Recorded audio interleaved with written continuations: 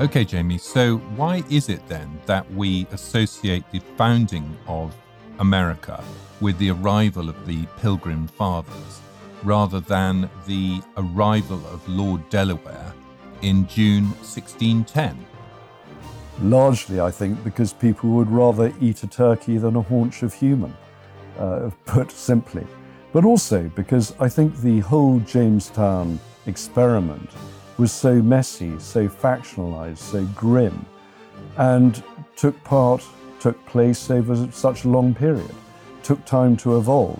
I think the whole story of the Mayflower is more clean-cut, more defined, and so it's easier to create history from that than from something like Jamestown. Hello, and welcome to Bloody Violent History. My name is Tom Ashton, and with my old friend James Jackson, we're going to talk about moments from history that tell us who we are, how we got here, and perhaps where we're heading. And it's often violent and generally quite bloody. Hell is emptied and all the devils are here. So wrote William Shakespeare in his play The Tempest, first performed for King James I at the Banqueting House in Whitehall in November 1611. The bard was actually talking about a storm, but it could quite easily have applied to England's first colony in America, Jamestown. Founded in 1607, the settlement quickly descended into a nightmare of feuding, factionalism, skirmish, starvation, and ultimately even cannibalism. So, Jamie, Jamestown. Why there? Why then? Power, money, and that old colonial and commercial rule that if the enemy aren't there, you need to be, and you need to be there fast. I think, put simply, Spain had an empire. England did not. Spain's empire stretched from Peru to the Philippines. It was vast. Spain was getting 2 million gold ducats a year from its empire, from the Americas. England wasn't. And the days of the privateers of Hawkins and Frobisher and Drake and Grenville were long past. There had been a peace accord in 1604 between England and Spain. So we weren't raiding their treasure ships, with their fleets. So we weren't getting a cut of the action, our percentage, if you like. So there was a commercial reason to move into that area. The Spanish, too, had a monopoly of the tobacco trade. We wanted part of that. Tobacco being sold in London was incredibly expensive, and you can tell from the size of the pipes that people were smoking at the time. They called it drinking tobacco, not inhaling tobacco, by the way. But it was incredibly pricey, so it would have been nice if we had our own tobacco plantations. So there was a lot of pressure to create a commercial company, a trading company. There had been others through the Elizabethan period. There was the Muscovy Company of 1555. There was the Levant Company of 1581. There was already the East India Company of 1600. So this was a sort of logical progression, a private stock company that would get rich traders, merchants, bankers in the City of London to invest in a company and create a commercial entity and see what was out there. You also have the pressure, the lure of the possibility that the Appalachian Mountains were going to be the new El Dorado, that there would be gold there. We hadn't found any gold, so it was very important that we pointed in that direction. There was also the lure, the possibility of a large inner lake somewhere in the Americas, somewhere on that continent, that would give us access to the Pacific across America. People hadn't explored the interior, so this was the perfect opportunity. So things were definitely moving in that direction. And there was royal patronage of a kind. Prince Henry, the 13-year-old son of King James, was very pious, very Protestant, and he also believed in colonialism. He was far less cautious than his father in pushing this. And so you immediately got this rivalry between father and son. And that rivalry over time developed into a kind of proxy war, because standing at King James's shoulder was none other than Robert Cecil, 1st Earl of Salisbury. He was the Secretary of State, he was the Lord Treasurer, and both he and King James were very suspicious of this colonial venture. They didn't want to provoke war with Spain because the royal coffers couldn't tolerate that. They were already running pretty dry. He didn't like to see the influence of his son grow, because Prince Henry was considered the great white hope of England and was extremely popular. Even though he was only 13 years old at that point. Yes, but in marked contrast to the debauched Sybaritic court of King James, his was almost monastic, his rival court. The people of England loved him. So he was behind that venture. In fact, he put his personal gunner, the royal gunner, Robert Tyndall, on the first expedition as the navigator. So you can see that royal connection. And the other thing that worried James was that he saw the emergence of the merchant class, the banking class, who were very closely connected to parliamentarians. And he did not want to see this rise. He did not want to see their power develop at the expense of the crown, particularly when he believed in the divine right of kings. Despite the fact that he needed money. Oh, he did need money, and he would have got 20% from any venture such as that. But there was this real worry that it would provoke conflict with Spain. Would also not only produce this merchant class that could challenge him, it would also give some sort of impetus to democratic leanings, to democratic beginnings in a colony away from his control. And if you look at Shakespeare's Tempest, it does talk, it alludes to these sort of democratic forces that were being discussed at the time.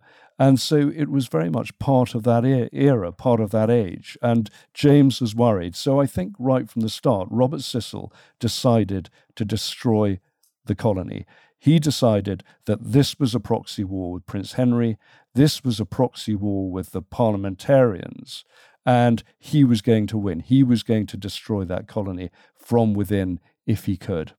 And did Roanoke have any bearing on any of this? What had happened 20 or 30 years before? Yes, well, Roanoke was discovered and settled in the 1580s, and then 1590 it was found to have been totally abandoned, and no one knew what had happened. Who settled? It was a group of settlers, but backed by Sir Walter Raleigh, who, of course, his star had plummeted. He, by the stage of the Jamestown settlement, was actually banged up in the Tower. So he had no influence on this at all, although he had, of course, given the name Virginia to Virginia in order to flatter Queen Elizabeth. So he was very much behind this venture. He wanted to see it happen, but by that stage he had already lost the patent. He had lost the control of Virginia, and that had passed back to the crown. So when the Virginia Company was established, it was set up under royal charter. So you had the Virginia Company. It was headed up by Sir Thomas Smythe, who was already head of the East India Company, had huge connections, a great deal of money. But above him, the Virginia Company was going to be answerable to a royal council. So that was the sort of compromise. The ships came together. There were 3 ships. The largest of those was the Susan Constant, 120 tons, the Godspeed, 40 tons, and then the small pinnace Discovery that was 20 tons. So these were tiny ships, and it was a tiny venture. They found 100 people, scraped them together. The hierarchs of that expedition were also-rans, a lot of them. They were long in the tooth, they were adventurers, they were ne'er-do-wells, they were people who had been soldiering throughout their lives. The admiral commanding it was Christopher Newport, who had lost his arm in previous conflicts. You had the likes of Edward Maria Wingfield, who ended up as the first president. You had Gabriel Archer, the lawyer, John Ratcliffe, who was possibly, in fact, probably an agent of Robert Cecil. And you'll see what he got up to later on.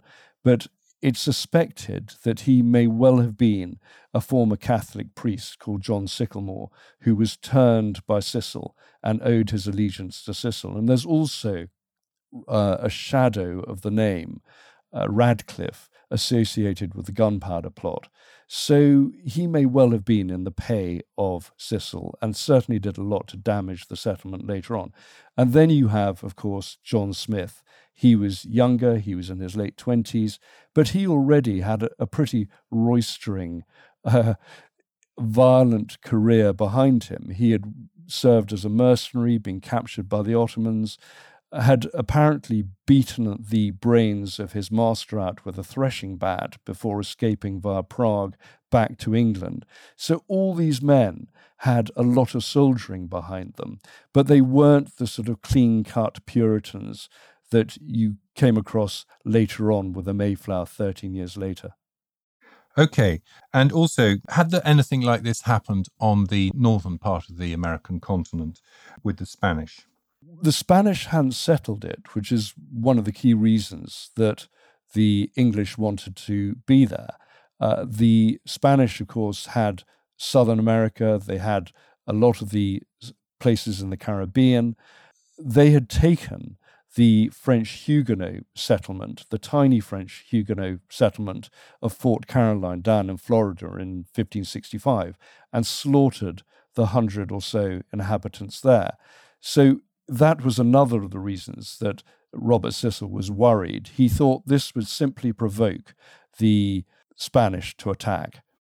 Okay, this is probably a good moment to have a talk about the Spanish as one of the groups with skin in the game.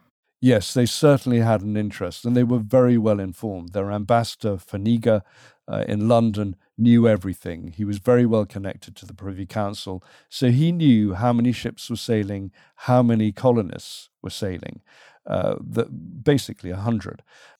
The Spanish immediately assumed that this was going to be not only a challenge to their empire, but it would be a pirate base from which the English could attack their treasure fleets later on, or raid their possessions round the Indies and the Americas. So they were extremely worried. A war council was called by Philip III, and he and his councillors sat there wondering what they could do. But Philip III was quite cautious and thought, maybe we'll just sit here and see what happens. He was probably told by Robert Cecil, relax, I will see that the place is destroyed. And Robert Cecil began to maneuver, began to manipulate. And you see his hand in so much of the subsequent events that occurred out in Jamestown. So that's the Spanish. We also obviously have the locals. What about them? Yes, the Indians who came to be known as either savages or naturals by the English colonists.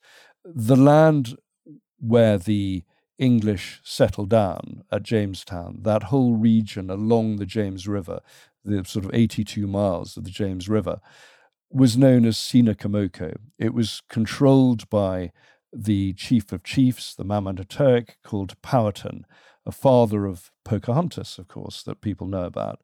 His lands, his peoples, were really composed of many different tribes. It was basically a tribal federation.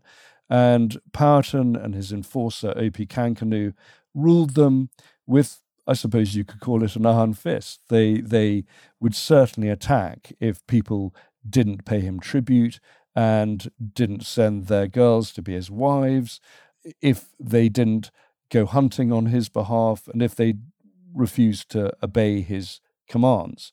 His kingdom were basically Algonquin. There were pressures all around his kingdom. To the south and the west, there were Siouan tribes moving in. Beyond the falls, at the end of the James River, you had his great rivals, the Monacans, and another tribe that were supposed to be cannibalistic. They were known as the Pocatronaks.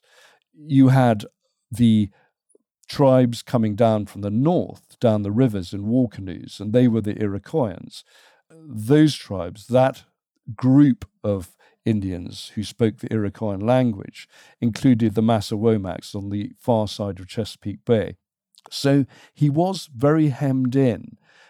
He had been told by seers and his priests that one day there would come people in giant swans that would take over his lands. So he was certainly on the watch for people who would come in and settle. When the English did arrive, there was a real problem with how to deal with them from his point of view. Part of the time he tried to buy them off and trade, part of the time he attacked. But that set the scene, the sort of skirmish, trade, compromise that you see for the next few years. And even later on, in 1622, the Indian tribes of Powhatan, who by then were controlled by O.P. Kankanu, his enforcer and right-hand man, they attacked the colony even when it was well established and killed probably, it's estimated, up to 347 people. So there was a sort of tension. There was always going to be a tension between the newcomers and those who were already settled. And yet these tribes that were found by the people coming from England, they were all very basic. They lived a very basic life. It was a very primitive lifestyle. They lived in rudimentary shelters. There was no metalworking of any kind. There was no steel. They made artificial weirs to catch fish. They caught turkeys. They hunted deer. Their arrowheads were basically turkey spurs. There was one tribe, actually, called the Appomattox. They had wooden swords, and they had studded them with iron ore fragments. So they were actually quite hardy. And if you try and find another culture, other tribes, other peoples who use similar swords, you only have to go as far back as the 1520s and the Aztecs, because they had wooden swords, but their swords were edged not with iron ore, but with obsidian, which is volcanic glass. But they used their swords for a different purpose. They didn't kill their rivals and enemies. They just wanted to wound them so they could capture them and then pull out their hearts in human sacrifice rituals. So they used them for a different purpose. But most of the weapons were, as I said, turkey spur arrows and basic rudimentary swords or spears and swords made out of antlers and bone. So it was very primitive. So you can imagine them encountering these colonists from England. It was, talk about a clash of cultures. That was it. 1607, the voyage and the colony is established. So the colonists set out from the south coast of England at the beginning of February 1607. They take 6 weeks to cross the Atlantic. They go through the Indies. One of the problems is that they use up a lot of the food that they thought they were going to take to the colony with them. They had sat off the coast of England for 2 months waiting for decent weather. So by the time they leave, by the time they cross the Atlantic, go through the Indies, they've used up a lot of their food. They stop at a lot of the islands on the way, like Nevis, Puerto Rico, Dominica, all these sorts of places. After a huge storm, they chance upon Chesapeake Bay, and that is in April 1607. So finally, they make it to Chesapeake Bay. But the omens hadn't been good all the way across, because John Smith was in the brig. Oh, already the factionalism and infighting had started. John Smith, because he was pushing a sort of religious angle and the others were pushing a commercial angle, he irritated the hell out of him. So in the end, Newport put him in the brig. So he was there surrounded by bags of grain for almost the entire journey. That wasn't a good start. By the time they found the James River in late April 1607, I think it's fair to say it was probably a no-speak situation. Anyway, they go up the James. They chance upon this marshy promontory. It's about 35 miles up the James River. They love the fact that it's sort of protected by a causeway from the shore, but it's such an unpromising location that even the local tribe, the Paspahegh, don't bother to settle it. But lo and behold, the English turn up. They talk to some of the tribes on the way, like the Kecoughtan near the mouth of the James. They decide to lodge on this marshy promontory. Who's in charge at this moment? At this moment, it's their Admiral Christopher Newport, who commands the fleet of small ships. And so they set up shop there. Newport goes upriver, does a bit of exploration. He hangs around for quite some time. He wants to see the area, wants to see whether the men he's brought across with him are going to get on. One of the problems is, as I said right at the beginning, there are a lot of sort of ne'er-do-wells. They couldn't find enough volunteers, so they've got the scrapings of London life that they take with them. There are quite a few people they've brought from Newgate Jail. Later on, there's an entry in one of the diaries saying that 30 youths have been brought over, and they prove so unruly, they're put back on a ship and taken back to England. Is this the sort of early form of transportation? It is absolutely the early form of transportation. A lot of these people have run out of road in London. They've run out of luck, run out of money. And so this is the possibility, not just of venture, but of making money. The only person who can make a clear profit is Christopher Newport. All the others are on a sort of share scheme where they share in the profit, if any comes along. And when they arrive, what's their plan? What do they build? They don't build anything initially because they don't want to provoke the local Indians. That is Edward Maria Wingfield's first decision. He is created president. A council is formed, but already there is a lot of tension on the council. And this isn't helped by the fact that as summer draws in, they are hit by the bloody flux and by ague, by fever and by dysentery.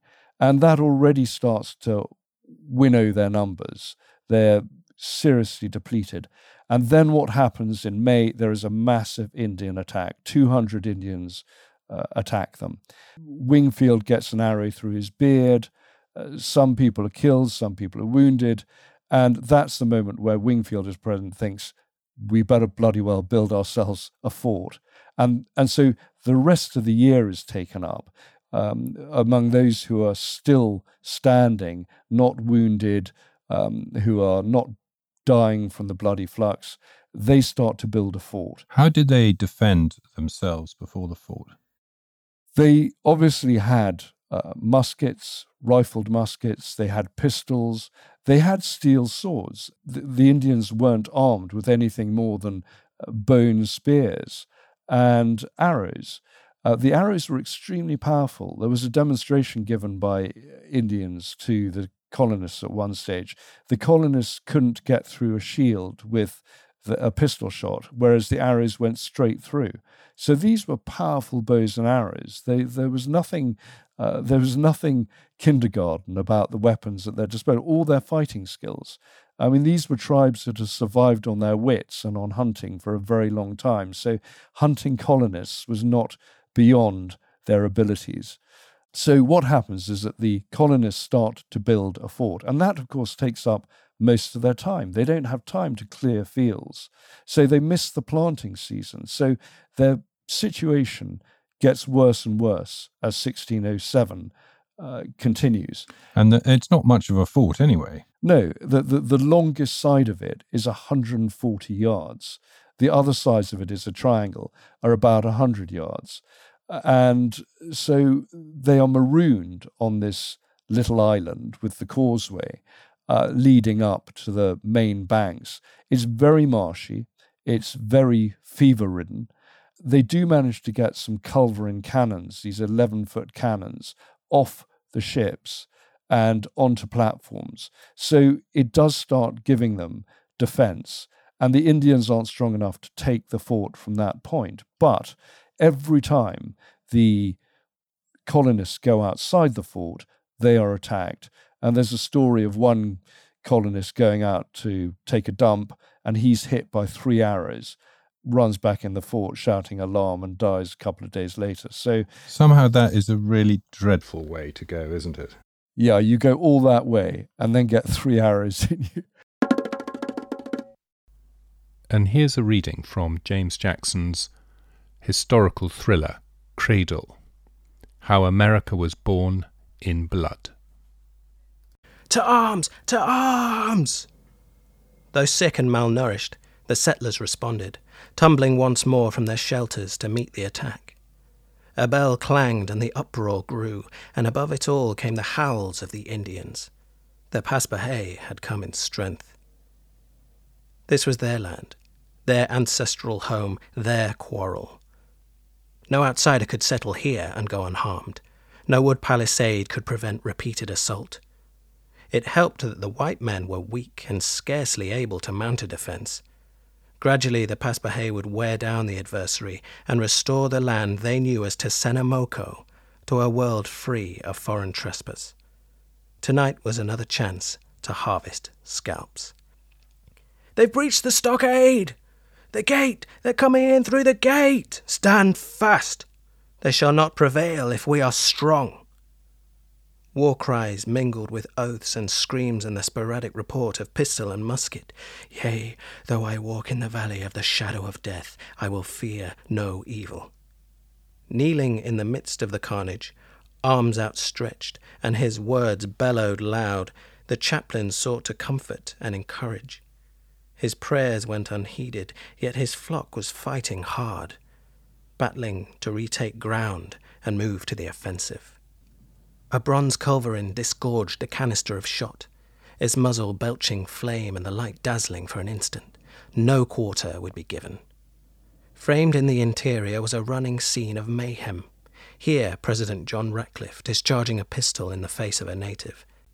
There the aristocrat George Percy coolly fencing with another and sweeping aside a sword fashioned from bone to plunge his rapier deep. There, too, the gunner Robert Tyndall, improvising with a cannon rod to crush the skull of his opponent. The Indians were losing their advantage. "Satan is loosed, and the savages infest us!" A stocky, bearded figure strode untroubled through the chaos. He was not about to yield to fear, or permit death to take him. An Indian had the misfortune to confront him and was quickly dispatched with a shovel. A second reached to fit an arrow to his bow and was similarly cut down. Captain John Smith trudged on. In his almost 30 years, he had sailed the seas and fought Spaniard and Ottoman alike, encountering all manner of heathens and pirates. Indeed, he had once been enslaved by Tartars and only escaped after employing a threshing bat to beat out the brains of his master. Experience was rarely wasted. "To me, boys, we have them!" Smith drew and fired a pistol and then reversed it to club a native to the ground. They had to learn, these red-painted warriors, who considered the settlers their enemy and had no notion that their wilderness was already named Virginia. If Spain or France or the Dutch had not seized it, England surely would. If territory existed ripe for the taking, an armed merchant from Europe was bound to investigate. A boy called out, "They falter, Mr. Smith!" "I'm not taking victory for granted." The adventurer dodged an arrow. "Keep behind, for the savages may yet bite." "What do they gain by this?" "It is a mark of intent and a test of their courage. They are probing our defence." "Their losses are high," the boy pointed out. "Yet they pierce us to the core." Smith reloaded his pistol and blew excess powder from the pan. "Some here have no fight, and others embrace invasion by the savage." There was a gruff disdain in the Lincolnshire voice, a belligerence that suffered neither fools nor authority.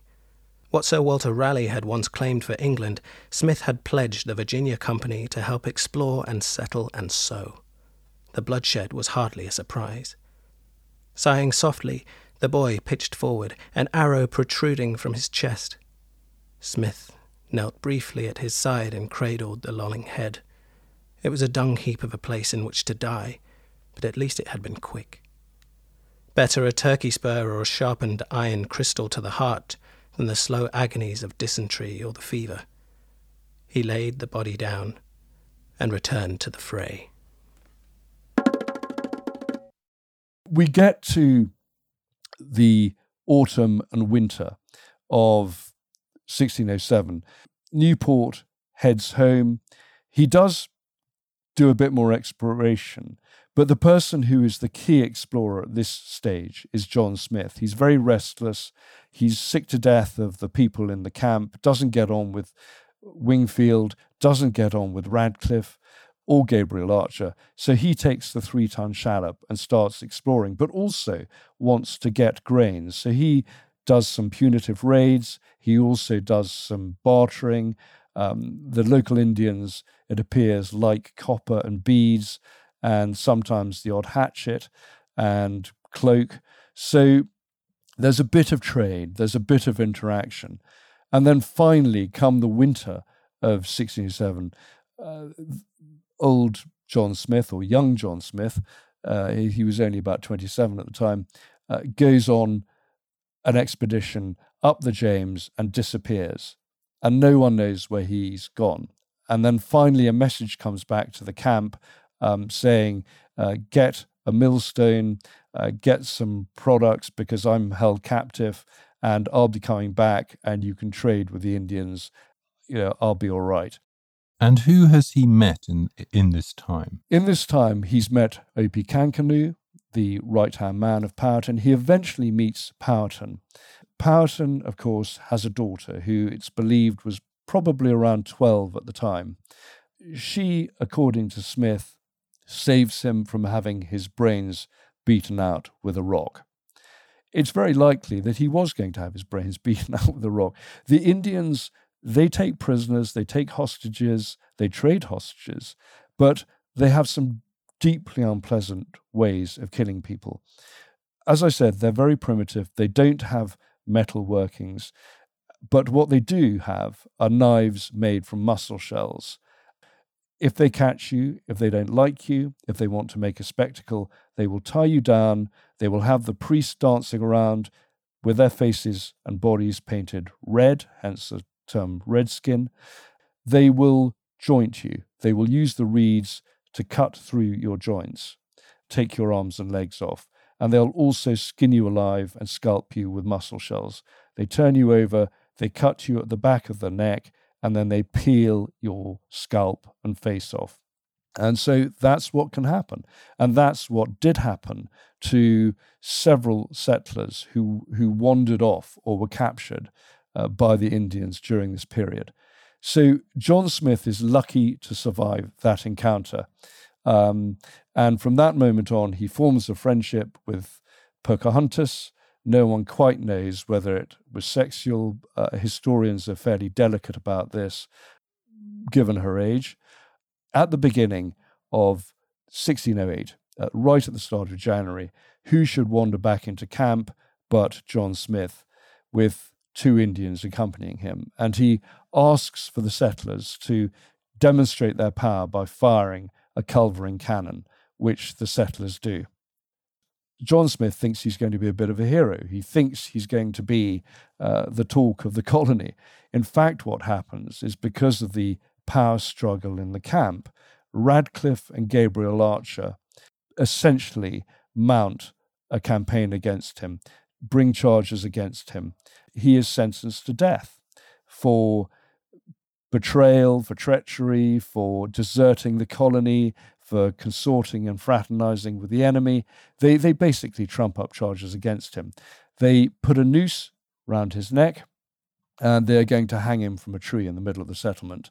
But at that precise point, who should appear but Christopher Newport on his first resupply mission from England? And it's very handy, but it works out very well, possibly because the Indians knew that he was arriving and thought that John Smith could go back to talk to Christopher Newport and negotiate with him. And that's why he was brought back right at that moment. And that's why he was lucky to survive that encounter too with his own colonists. But again, it doesn't create a good atmosphere.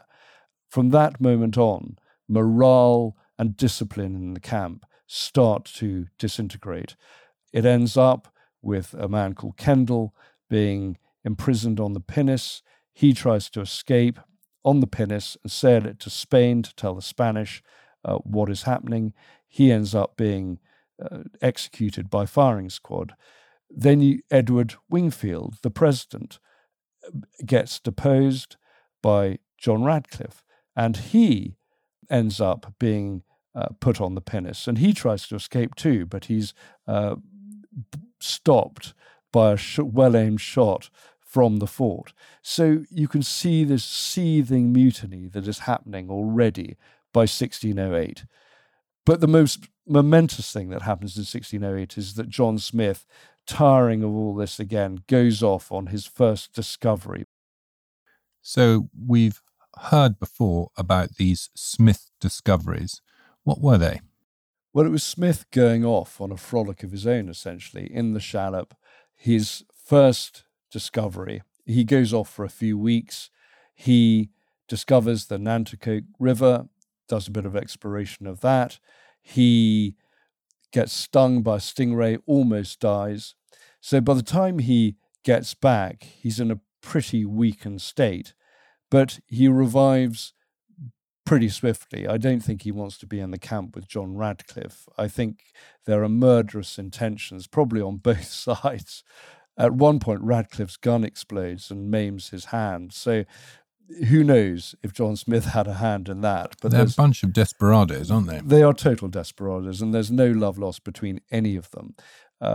Newport leaves, takes Wingfield with him because Wingfield's going nowhere and isn't going to be president again. Smith goes off on another discovery. This time he heads off to try and cross the Chesapeake. He crosses the Chesapeake and meets up with the Massawomac, the Iroquois tribe in their war canoes. By this stage, his men are so ill, they have to put up their guns and hang their hats on them to make them look as if they're taller than they are, and more of them than there are. So it's pretty desperate. But he does circumnavigate the Chesapeake. I mean, in the early discovery, he actually went up the Potomac River and stands on the rocks and overlooks the area that Washington, D.C. now stands on. So it was a pretty extraordinary thing to do and a brave thing to do.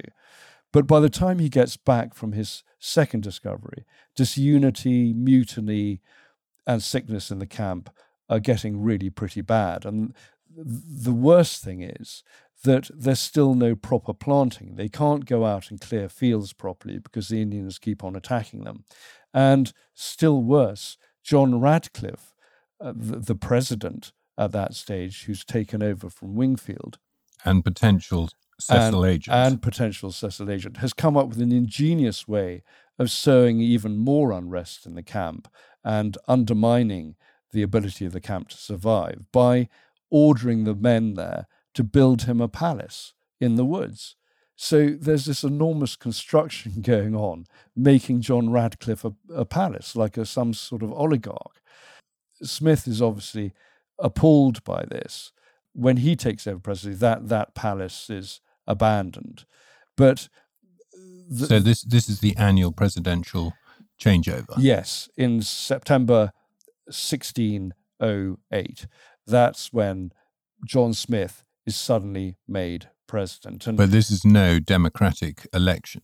There is a small council of 3 people, and there's a lot of horse trading and bartering going on. People have their say, people have their ideas of who they want.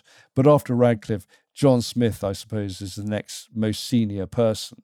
So he takes over. And there's a change of tempo because what John Smith does, he starts getting everyone to start building houses. So there's far more of a house building program. Until that point, the settlement is very rudimentary inside. The church is just canvas, and the dwellings are just hovels or tents. So you do start getting houses being built. I mean, very small little cottages around the interior of the fort, which in itself is tiny. And the church, the clapboard church goes up and people start carving fonts and that sort of thing. So it does start feeling like a place. That's what John Smith tries to get underway. And he starts drilling the men, trying to get them more soldierly, getting them to understand how important it is to guard that fort. But by that stage, by the time he becomes president, Newport, who has brought his second resupply, decides, right, what I'm going to do in order to cultivate the Indians is I'm going to crown Powhatan. I'm going to make him a king. And this is much against John Smith's advice, who feels undermined, who says, look, if you make Powhatan king, Powhatan is not going to feel that he has to serve us or parley with us. He won't understand what you're talking about. He will think that what you're doing is showing your fealty and loyalty to him, and you will be in a subservient position. But anyway, Newport goes ahead. He actually has a crown with him and a cape, and there is a crowning ceremony of Powhatan at Powhatan's village. And at one point, the English soldiers fire a volley to mark the event, and Powhatan sort of shrinks away from it, absolutely terrified, but then recovers his composure. And Smith writes quite comically about that particular event. But Newport, having done this, he's still disappointed in not finding gold. Newport is desperate as a commercial man to find gold, to find something that he can tell the Virginia Company back in London. Yeah, because he's the guy who has to go back and forth with the resupply and no doubt explain to the king what's going on. Oh, yes, and he takes barrels of soil back with him to assay experts back in London, and they can't find gold. And at the same time, he's taking timber, he's taking sassafras, that scented timber, back with him. But that's not enough. They've got to find something that really works, a crop that works, something that is needed back in England. And at this point in time, there's still nothing there. Tobacco is very rough. It's that local tobacco that the Indians smoke and the English smoke, but it's quite disgusting. There isn't that Spanish tobacco yet because the Spanish have got the monopoly on that trade. It's only later on that the English get hold of Spanish tobacco seeds planted and find that fantastic Virginia mellow tobacco that becomes well known later on. Those were the days. They certainly were. So anyway, things are in parlor state. Because he is president, what happens now is that Ratcliffe and Gabriel Archer decide to go back to London. And I've always suspected they're going back to get further orders from Cecil, because Smith is giving a bit of order to the whole fort, to the whole colony. They want to go back and find, what do we do now? So back in England, there's a real urge and an urgency to help Smith, or at least help the fort, get through another year. They're clinging on by this stage. Many have died from disease or from battles with the Indians. There's another winter in prospect. There's no real harvest. And so when Newport leaves, he doesn't know whether he's going to come back and find another Roanoke. He doesn't know whether he's going to come back and find it deserted and destroyed. So we get into 1609. There's another tough winter, more disease, more death. And so there is growing worry in London from the backers of the Virginia Company that the whole colony is going to die.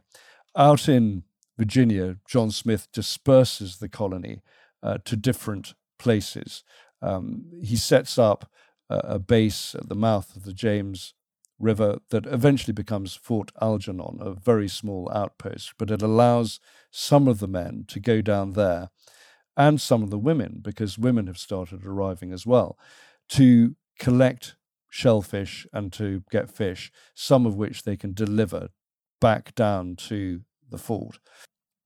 So they're there, others mutiny and go and live with the Indians. So you do start getting some of the colonists settling with the Indians. So back in London, they're terrified that the whole colony is going to collapse, and there needs to be a serious push to save it, make it a going concern.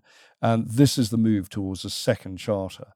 So backed by Prince Henry again, and with Robert Cecil beginning to perhaps lose control, but of course briefing his agents back in London, the third resupply starts coming together. And this is quite a large one. This is 9 ships, but most of them are pinnaces. Most of them are small ships. The largest ship is called the Sea Venture, and that is going to carry not only Admiral Newport, Christopher Newport, who's been doing the resupply missions, it's also going to carry a Lieutenant Governor, Thomas Gates, and Admiral Somers, George Somers. And these are going to be the hierarchs that really stamp authority on the colony. There's talk of a new Governor General going out there and making it a really properly official concern. But again, the hand of Robert Cecil can be seen, because what should happen, the next Governor General, Lord Delaware, is kept in London, doesn't sail with the fleet in June 1609. He doesn't actually sail till the following year. So the hand of Cecil is probably involved in that. The problem with this fleet and the way it's set up is that most of the food and extra supplies are carried on the 300-ton Sea Venture. The pinnaces just carry more colonists. So they set out. 7 of the ships make it to Jamestown at different times during the summer and autumn. The one ship that doesn't make it to Jamestown is the Sea Venture, because that is wrecked on Bermuda. It's actually forced ashore by Admiral Newport because they're foundering at that stage. The people on board get ashore. They don't lose anyone, but what happens exactly the same as Jamestown, it divides into factions.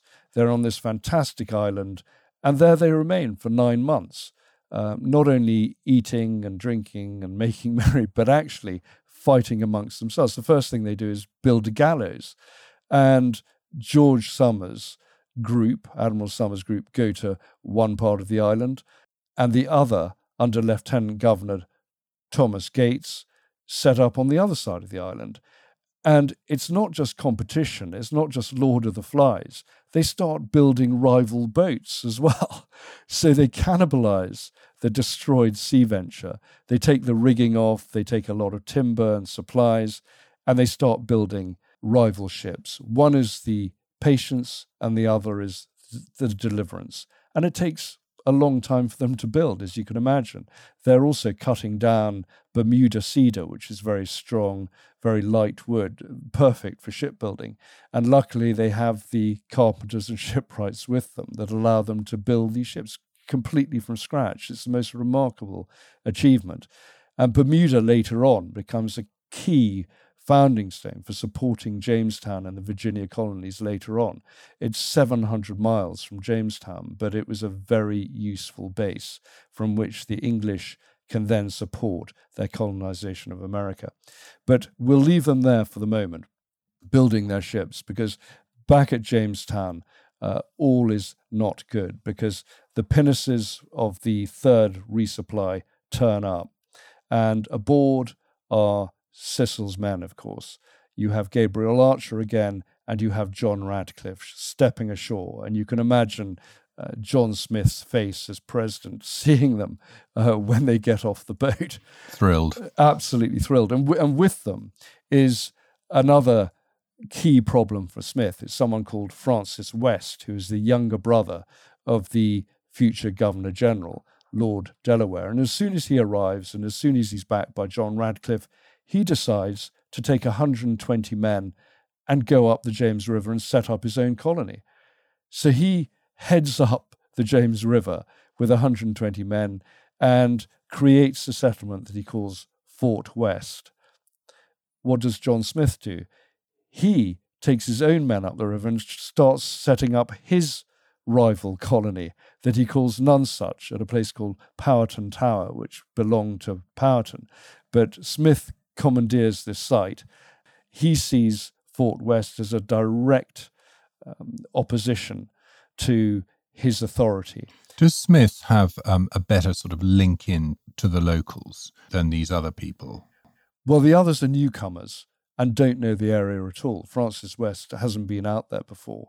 So John Smith certainly has an in with the local tribes. Not only has he raided them, he's traded with them. He's probably slept with Pocahontas. He knows Opechancanough and Powhatan, and speaks the Algonquin language, I suspect, quite well by this stage. So he's a veteran by that stage. I mean, he's been there, obviously, since 1607. So, by 1609, he's a veteran of 2 years in the colony. And he's also been driven by his faith as well. He's driven by his faith and by a sort of idea of what is right and wrong for him. And he does not like these newcomers coming along and usurping the authority, not only of himself, but of Jamestown itself. So he gives chase. He actually goes across and manages to persuade Francis West's men to join him at Nonsuch. So he goes over to Nonsuch, but Francis West comes and gets them back. And then they're attacked by the Indians, so John Smith goes and helps out there. But ultimately, Smith knows that he can't get them back. So disappointed and probably very down in the mouth, he gets back on his boat and travels back towards Jamestown. And then the most terrible thing happens to him. He's having a nap. He has his powder horn on his lap, and somehow, perhaps someone's been paid to do this, his powder horn explodes. And it's believed that it might well have removed his balls. He's certainly grievously wounded, and he has to travel back down the James River without any sort of opiates, without any sort of alcohol, nothing to relieve the pain. I mean, this shows how incredibly tough these pioneers, these settlers were. He gets back to Jamestown, and I suspect that John Radcliffe, who is there, is absolutely delighted, might well have paid someone to try and kill him anyway. John Smith is basically in his own world of pain, locked away from everyone. And that's when Radcliffe and Gabriel Archer make their move. Smith writes in his memoirs that there were attempts to murder him at this stage. And again, that may well have been Radcliffe who did that. They then trump up charges again against him. He is ousted as president. He's unceremoniously dumped as president. There's nothing he can do. He's in a very weakened state, and he hands over the letters patent. He hands over the seal of office. That's him finished as president. And you might think it's the end of John Smith, but lo and behold, years later, he reappears on the scene and discovers New England. So he isn't quite finished. He's an inveterate explorer and a very restless spirit. But by that stage, John Radcliffe is certainly in a commanding position, and he and Gabriel Archer manipulate everything and install the very sort of unpolitical and apolitical George Percy as president. I mean, he's the only pair of clean hands left in the settlement, and I suspect that Radcliffe thinks that he's going to be a sort of puppet. But whatever those issues, whatever that situation, the future of Jamestown is really hanging in the balance now, because there are more people there and there's no food. The Indians know that things are in a parlous state for the settlement.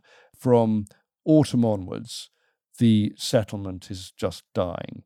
John Radcliffe thinks, well, he's now the head man. I'm going to prove that I can save the colony. So he travels up to meet Powhatan and negotiate, and Powhatan agrees to give grain.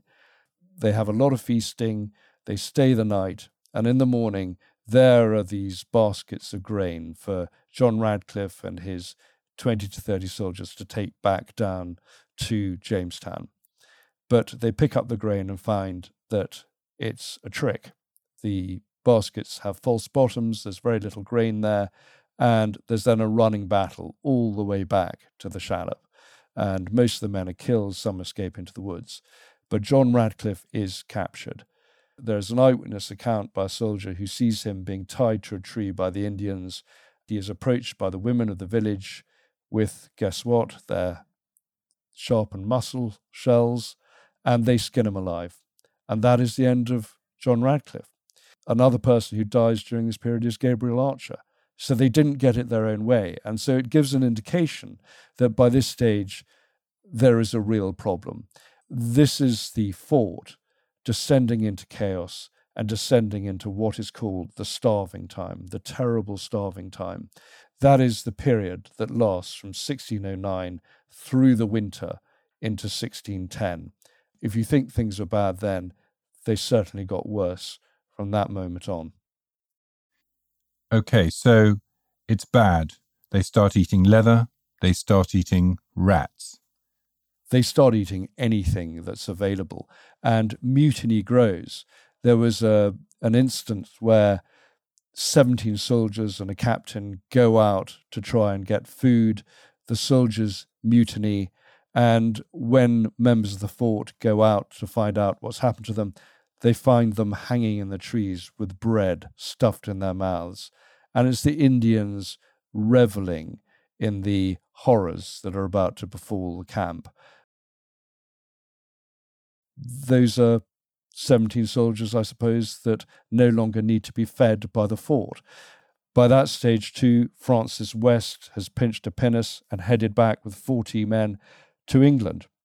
And rather than rail against him and say, this is terrible, that's mutiny too, I think the camp were delighted that, again, there were fewer mouths to feed.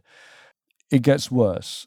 Cannibalism starts taking hold. And whether it's George Percy's diaries or other things that have been written, it's pretty clear that people are going out, digging up from the snow the bodies of dead Indians outside and eating them. It's pretty bad. There are instances of them drinking blood from corpses. That again is in George Percy's diary.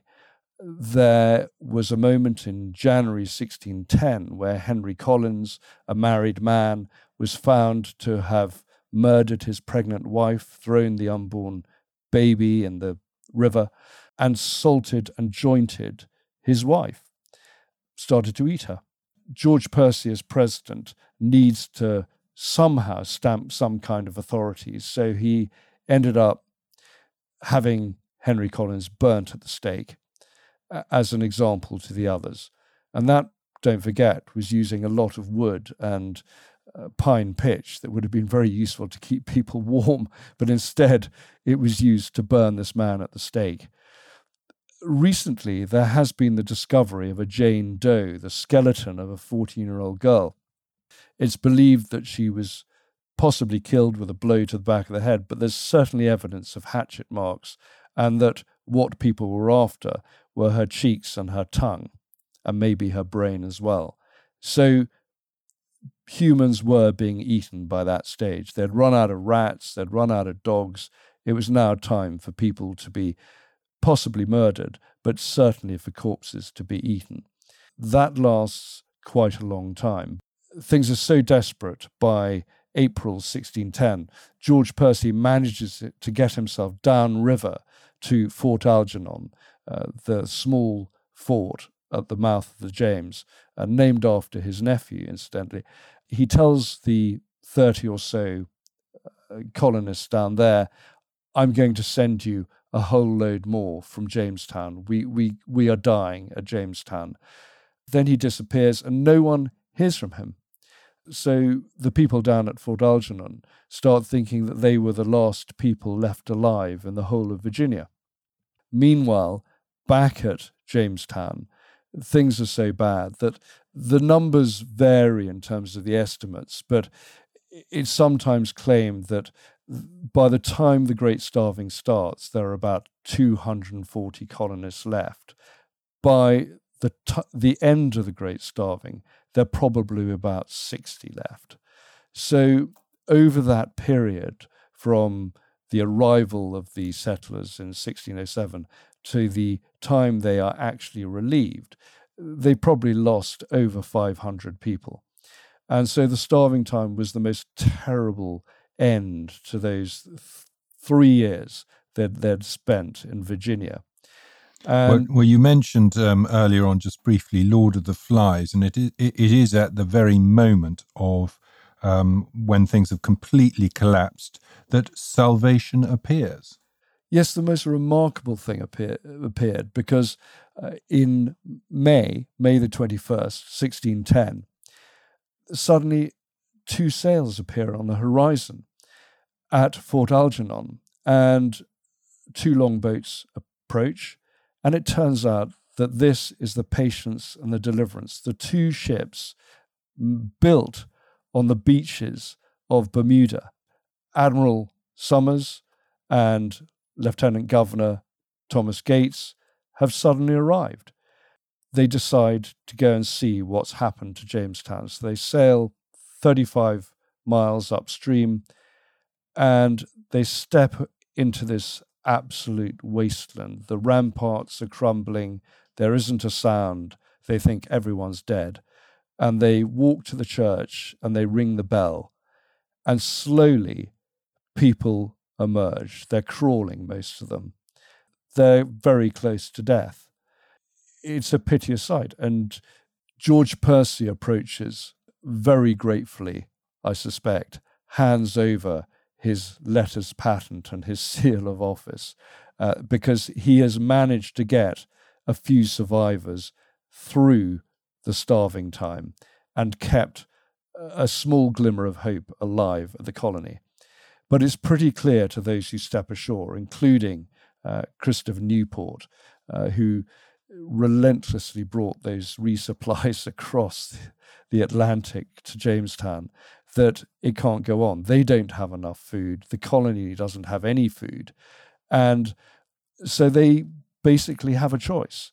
They either stay and die or they leave. They pack up the colony. They decide very quickly to leave. So they ditch the culverin cannons because they don't want the Spanish to take over and find it easy to reinforce and fortify the place. They don't destroy the fort, but they just think they don't really have the strength to do that anyway. But they decide that is the end of the Jamestown settlement. So they pack into the boats. And this is why I think there are probably only about 60 survivors left at Jamestown, because the only boat left at Jamestown is that 20-ton pinnace, which would only take about 40 people. The rest of the settlers would be dispersed on those other 2 makeshift boats that have just arrived. So they pack into these boats and they start heading downstream to Chesapeake Bay. And the plan is to sail up to Newfoundland, where hopefully they can come across English whaling and fishing vessels, get on board those, get supplies, and head back to England. That's the only prospect. If they try and head down to the Indies, they'd probably fall into the hands of the Spaniards and either be killed or imprisoned. They probably don't have the strength to head back to Bermuda anyway. And there's the likelihood of storms. And Bermuda's a long way out and south as well. It is 700 miles distant. But so the plan is to stay close to the shore and head north, essentially, and see what happens. So they are very desperate by this stage. We're now into June 1610, and suddenly there is their salvation. But who should arrive but Lord Delaware, their new Governor General. And he has come with 3 ships, with a lot of supplies and 150 soldiers on board that he's paid for himself, actually. He orders them almost at gunpoint to turn around and head back to Jamestown. And they must have been appalled. They've survived this starvation. They're incredibly weak. The last thing they want to do is go back to a graveyard where they've buried hundreds of their fellow settlers. But Delaware is adamant, and he forces them round, and they head back to Jamestown. And that is the moment where history turns, where the colony is saved, and really where America is founded.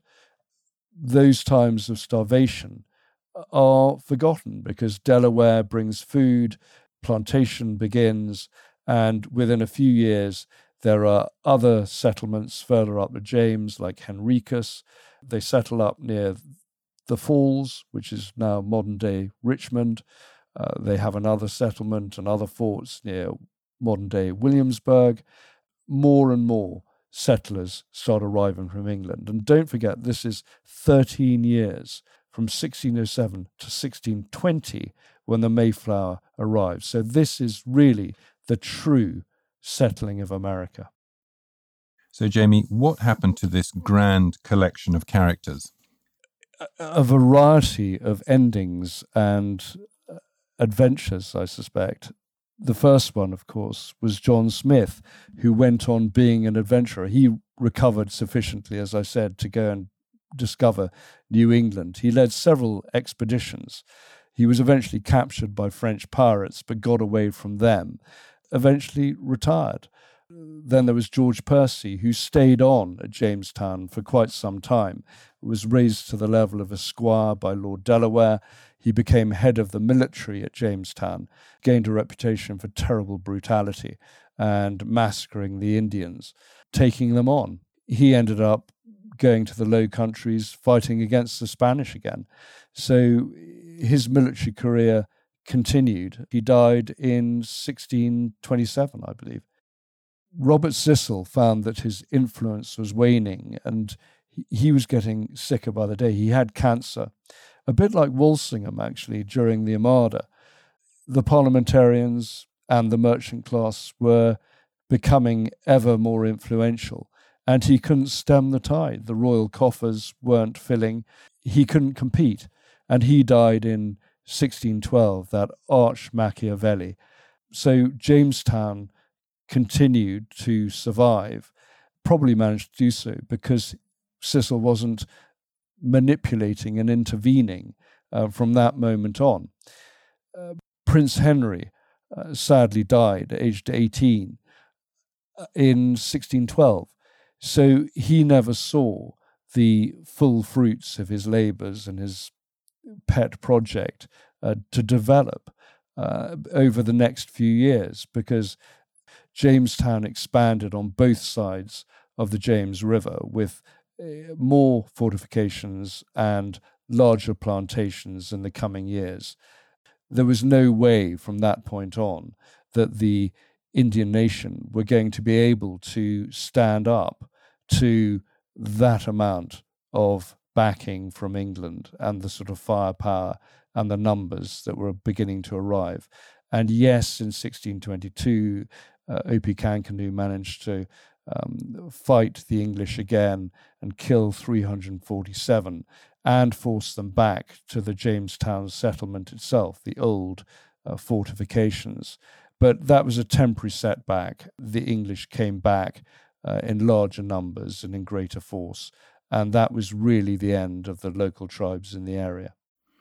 Okay, Jamie, so why is it then that we associate the founding of America with the arrival of the Pilgrim Fathers rather than the arrival of Lord Delaware in June 1610? Largely, I think, because people would rather eat a turkey than a haunch of human, put simply.